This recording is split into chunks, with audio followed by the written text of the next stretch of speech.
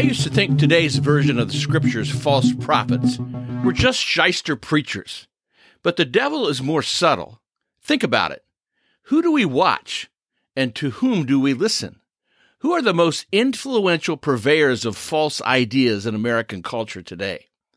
Hi, I'm Rex Rogers, and this is episode number 5 of Discerning What is Best, a podcast applying unchanging biblical principles in a rapidly changing world and a Christian worldview to current issues in everyday life. Everyday, present-day false prophets intentionally and effectively attack the core beliefs and values of the Christian church and American culture.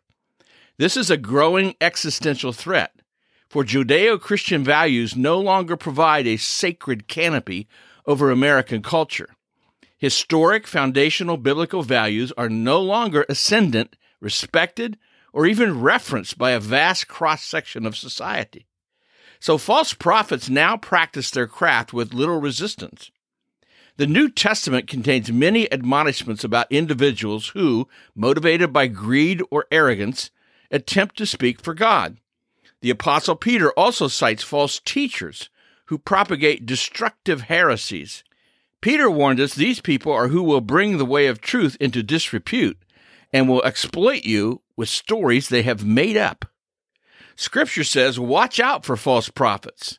They come to you in sheep's clothing, but inwardly they are ferocious wolves. False prophets are people who speak untruth while at times claiming they speak for God and His Word. Present-day false prophets, wolves in sheep's clothing, are thriving. They promote ideas, philosophies, and ideologies contradictory to biblical teaching, antithetical to Christianity, subversive to the church, and destructive to a free culture. Present-day false prophets are exercising considerable influence in public schools, on university campuses, on political stages, in media entertainment, through social media, via bestsellers, in corporate training sessions, in government, even in the U.S. military. Some false prophets are what's now called online influencers, people operating lucrative websites, video channels, or social media sites, marketing lies, especially to young people. Who are these false prophets? Well, they can be intellectuals and professors, politicians, activists, or celebrities. Present-day false prophets market political correctness, woke cancel culture, open hostility to a biblical worldview of law, order, and justice. They tout grand nihilistic ideologies and economic or racial determinism. They celebrate rebellion in the name of absolute freedom. They promote tribalistic identity politics and a culture of fear.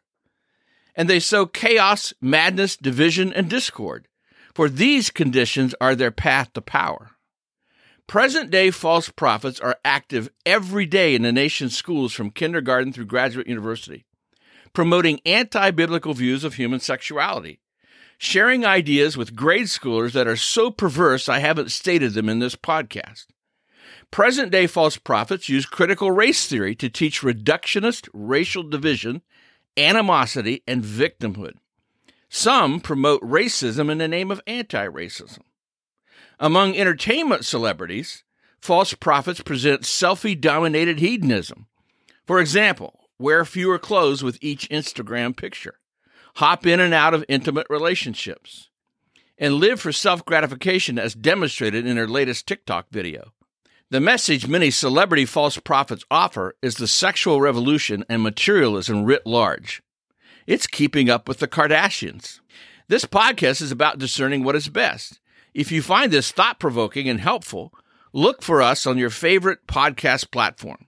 Download an episode for your friends. False prophets believe in no truth, no right and wrong.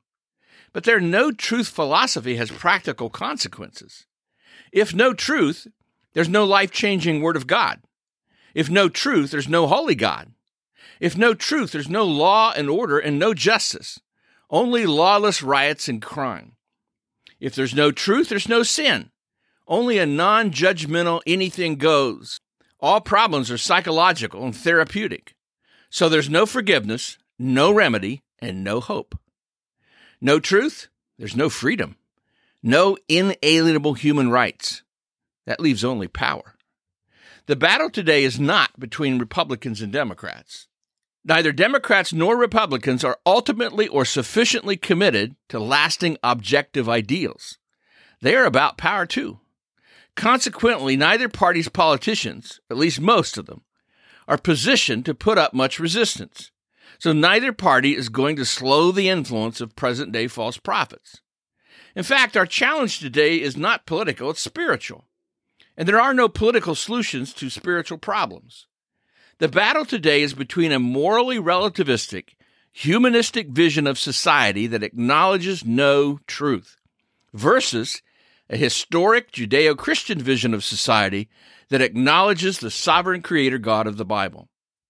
I don't know if we are yet in the end times the Bible talks about, though some believers, including my mother, believe that we are, and she may be correct.